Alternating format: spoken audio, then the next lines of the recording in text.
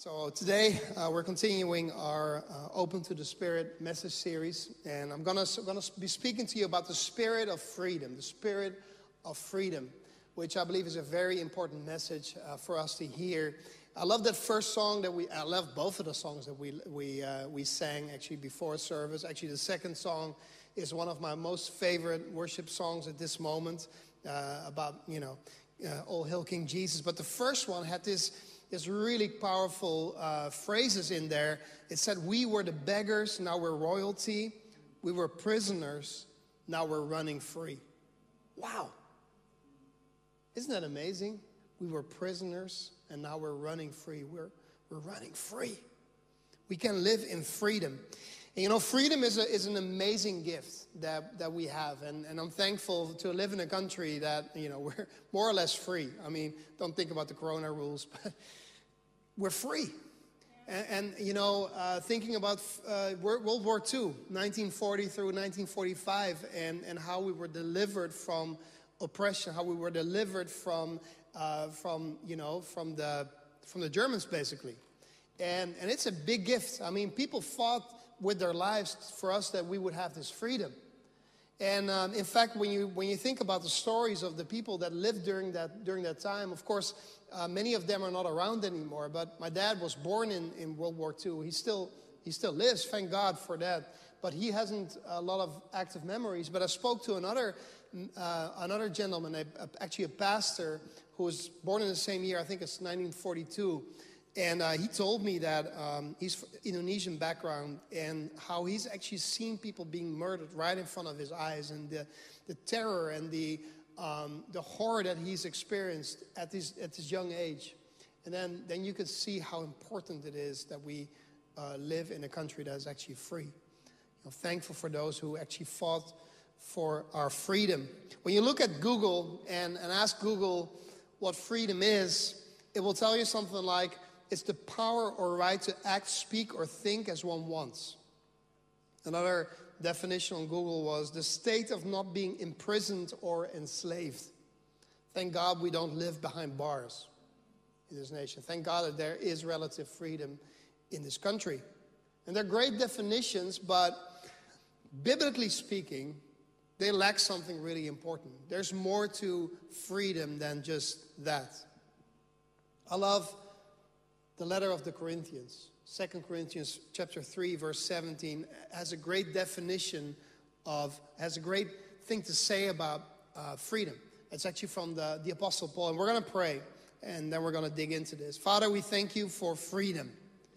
God, we thank you, Lord, that you give us true freedom, God. Not as the world gives, but as you give, Lord.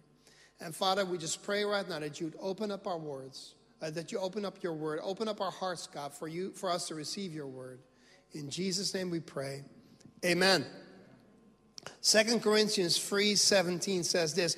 Now the Lord is the Spirit, and where the Spirit of the Lord is, there's freedom. Man, I could just close the Bible and go back to my seat right now. That is a sermon in itself, right? Where the Spirit of the Lord is, there is freedom. I didn't grow up in a Christian home myself. I got saved when I was 21 years old. And I found myself in this Pentecostal, charismatic, full gospel church. And we experienced freedom. Where the Spirit of the Lord is, there is liberty. Man, this is such an important value that we can grab a hold of. And my desire, my prayer for you all is that you would experience this for your own life. Where the Spirit of the Lord is, there is liberty. There is true freedom. But we may ask ourselves, what kind of freedom does the Spirit of the Lord give us? Jesus said this, John 8:36, so if the Son sets you free, you will be free indeed. This is a great quote for on a mug, right? Coffee mug. You need to drink from this mug every morning just to be reminded of this powerful, powerful fact. If the Son sets you free, you are free indeed. Of course, when you read a verse like that, it's powerful, it's inspiring, but it's always important to look at the context. So what does the context say of this verse? Verse 34 and verse 35 add this to it. Jesus speaking. Truly, truly, I say to you. It's interesting because when you go back to the Greek, because the Gospel of John is written in Greek, it says amen, amen. As if other people weren't amening Jesus. Like he was saying some powerful things. He's like, well, in case nobody else amens me, I'm going to amen myself. Just want to show you how important it is what I'm about to say right now. That's really what amen, the word amen does in the Bible, especially if it's repeated, which is repeated for emphasis. They didn't have italics or bold or anything like, or underscore or anything like that. They did it this way in the language. So amen, amen. I say to you, everyone who practices sin is a slave to sin. The slave does not remain in the house forever. The son remains forever. So if the son sets you free, you will be free indeed. Jesus is saying here that we don't have to be slaves anymore. We don't have to go around with a yoke of sin anymore. We don't have to live as those prisoners anymore. No, we're running free, as the song said. We're no longer beggars, we're royalty. He lifts us up as sons and daughters of the Most High God. He lifts us up as royal sons and daughters. We don't have to be chained by sin.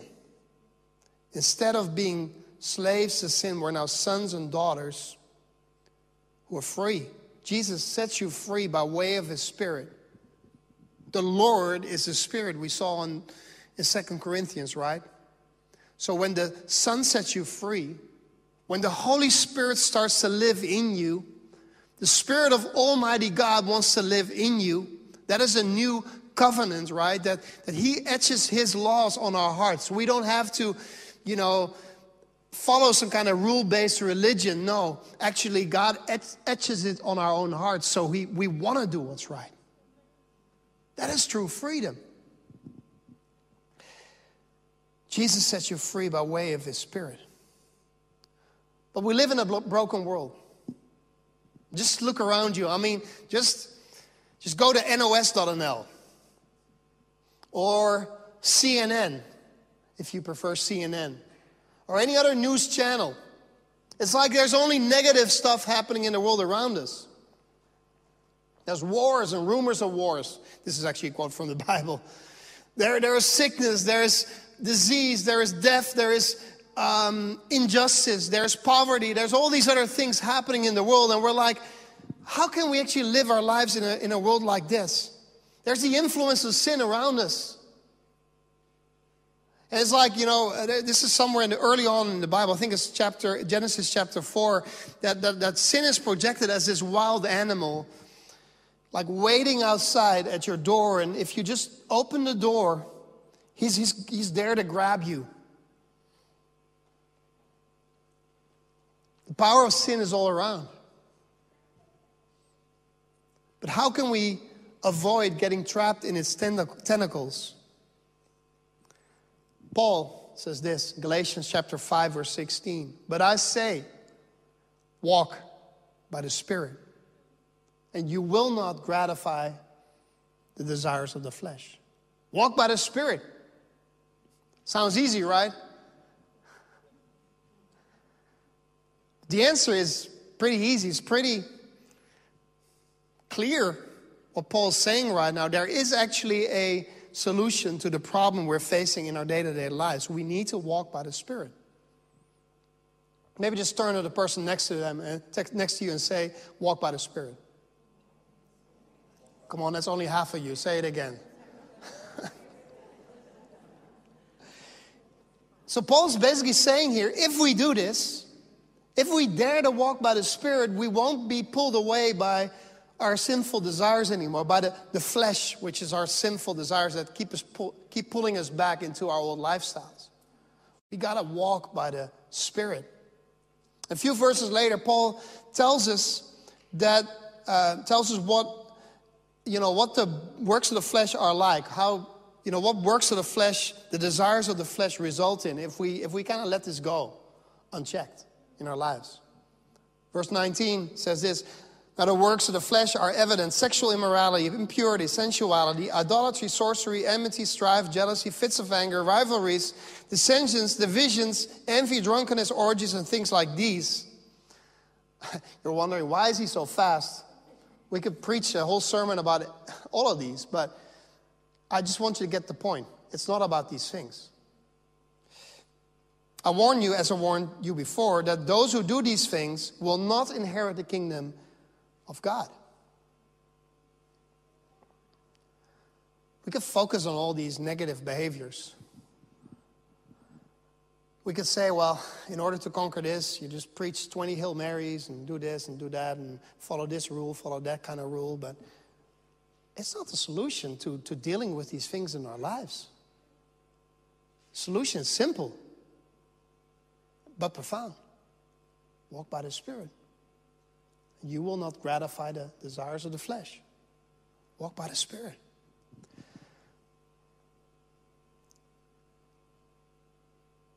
But why does Paul say that those people who do these things will not inherit the kingdom of God? Where's grace in all of this? Doesn't it sound too harsh? Well, there's something we got to understand here. The New Testament, which obviously portrays Jesus as a Son of God who is full of love, full of grace towards sinners. But we got to understand that the New Testament wasn't written in isolation. There's the Old Testament. In fact, New Testament writers refer to the Old Testament as the Scriptures, as basically the Bible that was revealed up to that point until the New Testament authors started to write their New Testament scriptures. But the Old Testament is as valuable as the New Testament. And let me take it one step further. The Old Testament proclaims the same Jesus as the Old Testament proclaims the same Jesus the New Testament does. It's speaking about the same God. It's not like the Old Testament God is a God of wrath and then the New Testament God is a God of love and of grace. The Old Testament God is a God of love and of grace just as much as the New Testament God is. It's the same God. He's not psycho or something.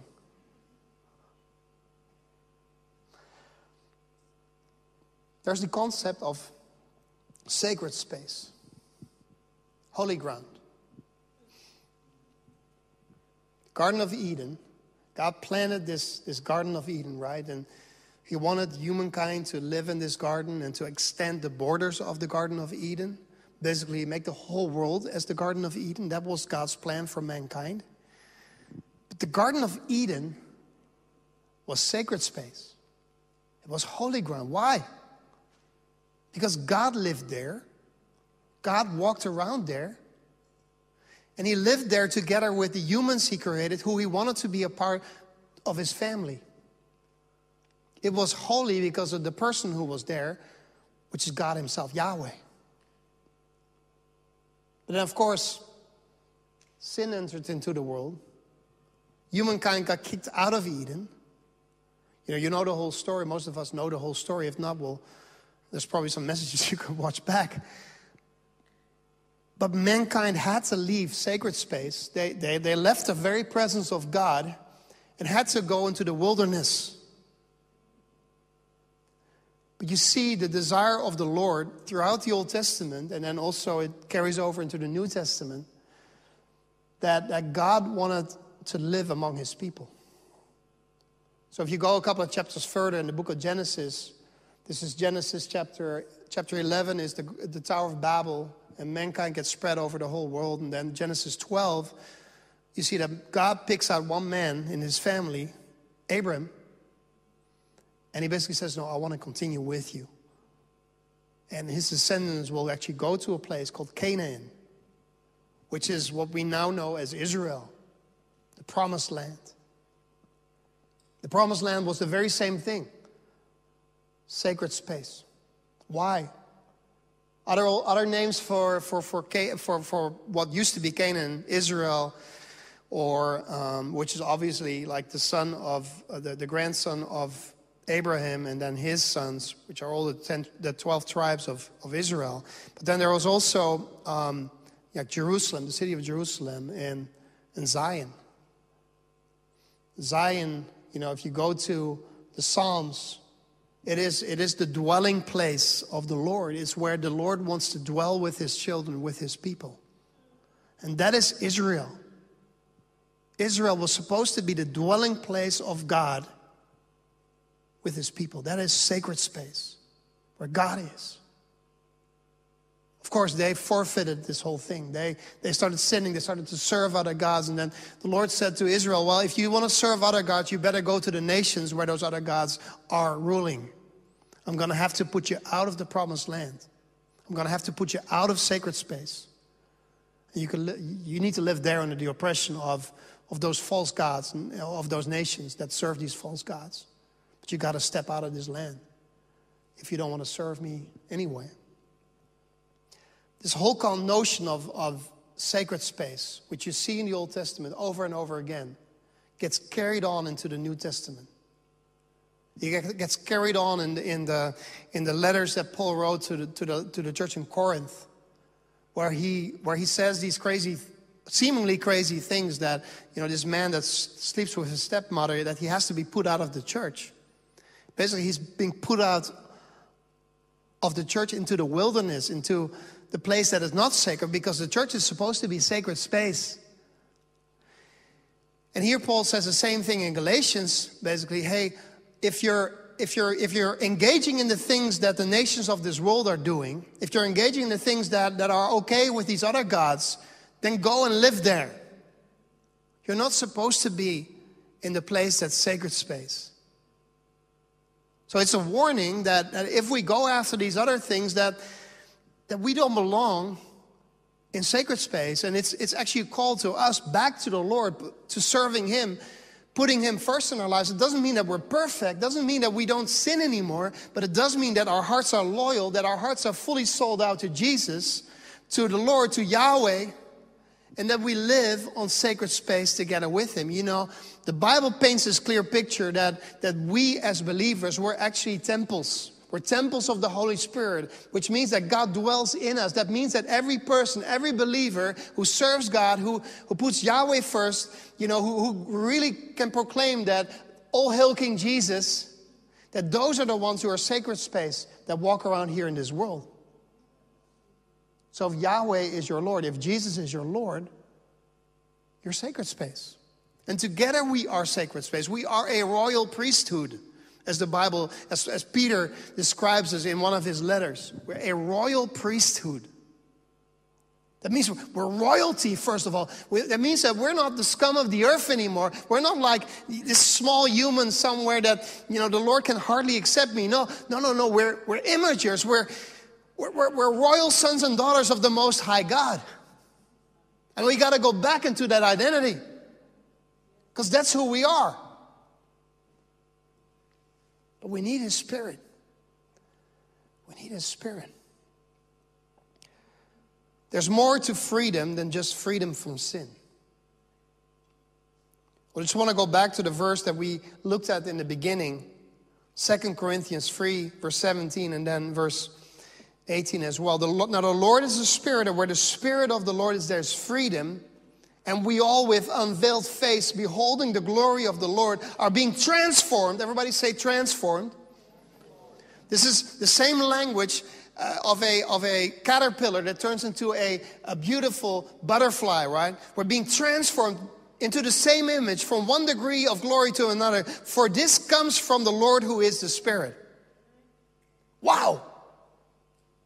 We're being transformed.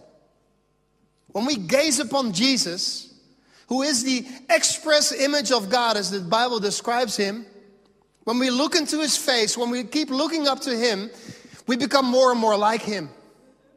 When you spend time with someone, you become like that person. We just got a dog a couple of weeks ago. And there's this saying that the boss of the dog, how do you say that? The owner of the dog, thank you very much, will start looking more and more like his dog. How many of you are dog owners here? Okay, I can tell you what your dog looks like by looking at you. I love dogs with, flat noses, like Boston Terriers and stuff. My wife told me, you can't have one. So we have one with with a longer snout. So you'll see me develop that probably in the coming few weeks. I don't know. But when we spend time with someone, we become like that person. When we spend time with Jesus, we can become like Jesus. And that is the whole point. That is what the Lord wants to do in our lives. And it is because of the Holy Spirit living in us. Because the Holy Spirit is the Spirit of the Lord is that Spirit, as the verse said. So when the Lord is living in us, when King Jesus is living in us, we become more and more like Him. We just got to give Him room. We just got to be open to the Spirit. True freedom means that we are being transformed into God's image. Jesus was the perfect image. He was the perfect imager, perfect representative of God. He is called the second Adam. So the first Adam spoiled it, right? He lost something that was dear, something that was precious, something that God had deposited in Adam, and he had to leave Eden, go into the wilderness, into the place where God is not. That is the wilderness. And Jesus, interesting to see how Adam, in the most perfect place, in the Garden of Eden, lost something. And how Jesus, in the worst place thinkable, in the desert, where he was, tempted by the devil, that's where he gained something. First Adam, second Adam. Jesus is the picture of what the first Adam should have been like. Jesus is the picture of what you and I should be like. The Bible says, I don't even know where it says, but it's in the Bible. I can guarantee it is. Just like Jesus, we are to be like Jesus in the world. Of course, Jesus is divine and He's 100% God and He's also 100% man, but in His humanity, we got to follow Him. We got to be like Him. He is the perfect human. And we shouldn't do this in our own strength. You're going to get frustrated if you're going to try to be like Jesus in your own strength. You need the Holy Spirit who etches the law of God, the Ten Commandments, all these other, love God and love your neighbor. He etches that in our hearts by way of the Holy Spirit. We're free to become what God designed us to be. That's what it's about. That's what the gospel is about. The Spirit not only gives me freedom to no longer walk in sin, but the power of the flesh is broken in my life. The Spirit gives me freedom to become all God wants me to be. So you don't only take it from the negative side, well, because of the Spirit living in me, I don't have to do these things anymore. No. No, it's a positive thing. Because of the Spirit living in me, I can become what God designed me to be in the first place. So here's the definition of freedom. Freedom is not the liberty to do whatever we want to do, which is the Google definition, which is the world's definition of freedom. That's not freedom. That's chaos if everybody does what they want to do. That's why the world is in chaos, right? Freedom is a liberty to be all God designed us to be. Because then, a wonderful theologian actually who wrote the book that we based this series on, Scott McKnight, he has this term, it's called the Jesus Creed. And it basically is, love God with all your mind, with all your soul, with all your heart, and love your neighbor as yourself. It's that simple. That's how simple Christianity is. It's that simple. So when we live that way, the world becomes different, because if we live that way, our freedom is no longer a selfish freedom. I can do what I want. No, it's I can do what God wants. And when I do what God wants, it's always good for that other person. We won't have wars anymore. We won't have oppression anymore. We won't have injustice anymore in this world if we live this way. And we all live this way. God created us in His image, and the Spirit transforms us so we can truly image Him well as we keep focusing our eyes on Jesus. 2 Corinthians 3:18 once more. And we all, with unveiled face, beholding the glory of the Lord, are being transformed into the same image, from one degree of glory to another. I want you to focus on one more thing here. Can we keep the scripture up? Can we read these first 3 words here together? This is profound. You probably never noticed this, but this is right here. And we all. And we all. This is powerful stuff. Basically, this means that if we want to become more like Jesus, if we want to see the full image of God in our lives restored, that we cannot do this by ourselves on our own. There's this whole idea that you can, even like throughout the history of Christianity, that, the best place to be at is in some kind of desert, in some kind of corner of the world where you don't have any other people around. So that's the place where you can serve God best because you're not bothered by other human beings. God designed us for community. God designed us for this we all.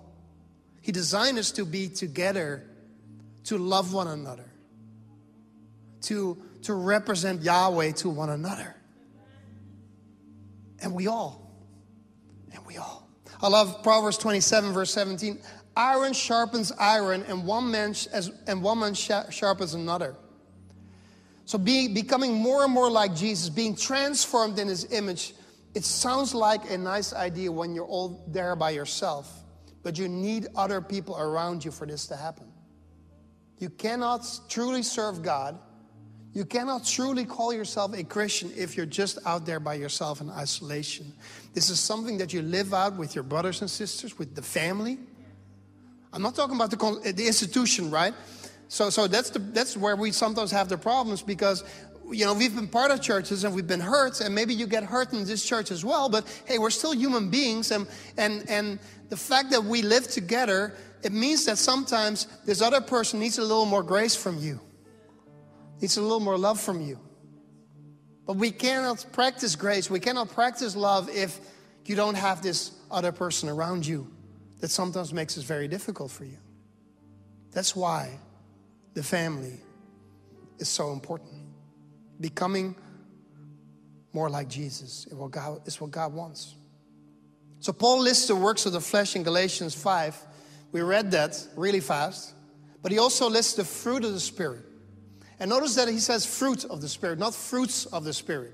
This is a theologically profound point, because it's not like God gives us certain fruits and, he gives Sister Marlene, he gives this one fruit, and then Sister Jos another one, and no, he gives us the fruit of the Spirit.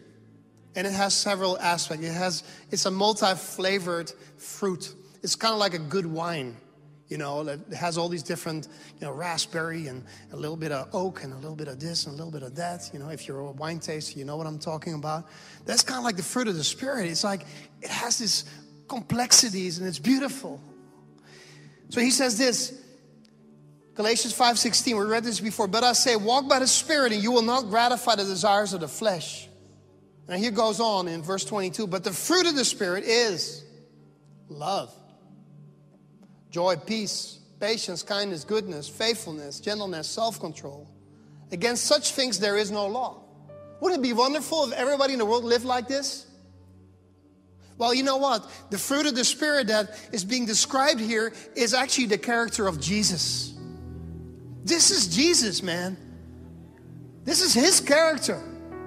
So if we are filled with the Spirit, if the Spirit of Almighty God lives in us, the Spirit of Jesus lives in us, this is what will come out. And maybe sometimes you'll go into, make a wrong decision, take a wrong turn here or there, and you'll lash out to your dog or whatever. But the Lord wants to develop this in our hearts because of Jesus, because of him living in us and through us. The fruit of the Spirit, not the fruits. The fruit of the Spirit is the character of Christ as the perfect image and the perfect imager of God. So when the Spirit of the Lord lives in us and we give him room, the character of Jesus, who is the perfect image of God, becomes visible. We are transformed in his image as we keep looking unto him. True freedom is when we become God, as we become all God wants. Man, I'm going to say this phrase again. You notice I'm tired here, right? True freedom is when we become all God designed us to be. That came out better. And it happens in the context of family. We're all transformed in His image in a greater degree as we keep focusing our eyes on Jesus and we allow the Holy Spirit to fill us. And when I went through my notes yesterday night way too late, that's why I'm so tired right now. I believe it was the Holy Spirit who specifically told me, hey, you got to give the people 3 specific points about this. 3 extremely important points about walking with the Spirit and living in freedom. So you ready to write them down? Because it was too late. I couldn't send them off to the beamer anymore. So you got to write them down yourself. So listen carefully. I will say this only once. Some of you are chuckling up, and I know why. First one is this. Focus your eyes on Jesus. Focus your eyes on Jesus. Write it down. Come on. Keep focusing your eyes on you. We got to have a reminder. Put it on your refrigerator or something. The second one is this. Be open to the Spirit. Be open to the Spirit. And the third one, commit to family.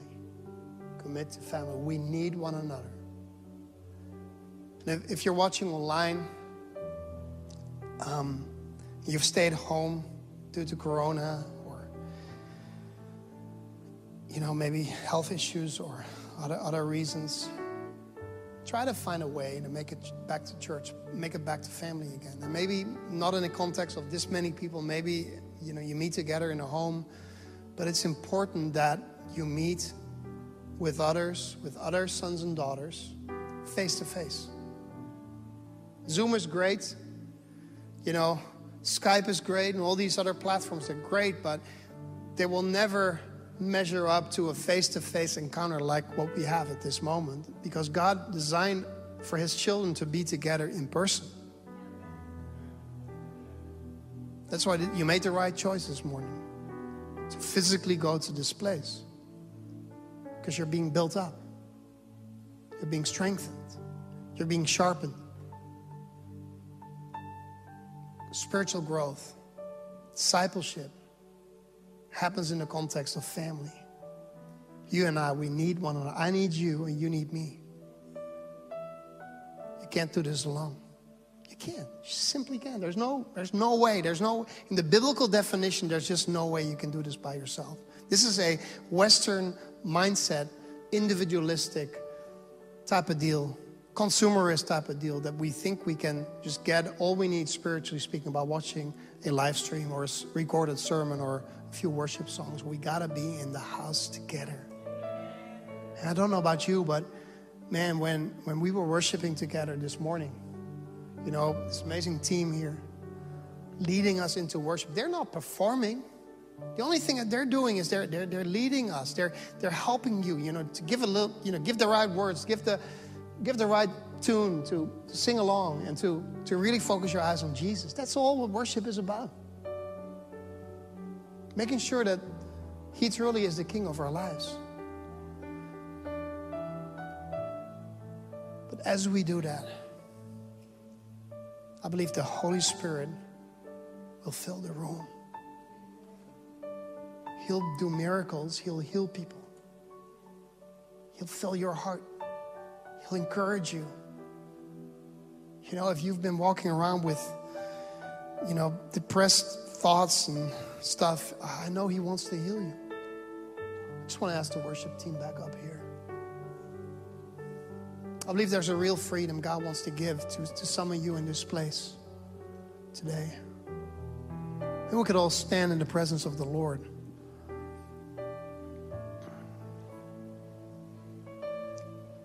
You know what's going on in your heart. You know that the Bible also says that there's no condemnation for those who are in Christ Jesus. No matter what you're walking through right now, no matter what you've done, no matter what, sin or other stuff you're involved in, know that you're loved, know that you're cherished, know that the Father loves you. Know that the Father wants nothing else but heal you and set you free and allow you to be reconciled within yourself and to really receive your true identity as a son and daughter of God. But He accepts you as you are. There's some freedom that He wants to give this morning. We're going to pray that He's going to break those chains. Remember that old song, take the shackles off my feet so I can dance? Come on. You're old if you know that song. Me too, I know it. I love it. But that's what the Lord wants to do. He wants to take off those shackles. He wants to take off those chains that you've been bound to. He wants to let you walk in full freedom this morning. He wants you to walk out of this room changed, utterly, profoundly changed for the glory of Almighty God, so that people around you will see who your Lord is, will see who your King is. Not so you could be arrogant and feel better than the other people. We're all the same, right? There's only two kinds of people in this world. The people who've been reconciled to the Lord, who've been reconciled with their Heavenly Father, and those who haven't been yet reconciled with their Heavenly Father. And our job is to go out and tell them about their amazing Father who wants them to come home to Him. Let's pray. God, we come to you, Lord. We thank you for powerful moments in the presence of Almighty God. Yahweh, we love you. Jesus, we thank you for your name. Yeshua, Yahweh saves. And God, you don't only save us from hell and from condemnation, you also want to save us from patterns, Lord, that hold us back, that make us feel ashamed sometimes of ourselves. And God, our prayer today is that those chains will be broken. Those chains will be broken in the name of Jesus. Everything that holds me back, everything that holds you back, that keeps you from following Him completely, that keeps you from representing Him, that keeps you from really being that mirror reflection of the Lord Almighty, of Jesus. Break those chains, Lord, this morning of your people. Allow your people to walk in full freedom so that they could truly experience what it is to be sons and daughters of the Most High God, Lord. Royal sons and daughters. Princes and princesses, Lord. God, do something new. God, as we're transitioning into worship these coming few moments, God, we pray that you do something new in all of our hearts. That we would really walk away free. That we would walk away delivered. That we would walk away full of joy. Just to represent you well, God. We love you, Jesus. In Jesus' name we pray. And everybody says, amen. Let's worship the Lord together.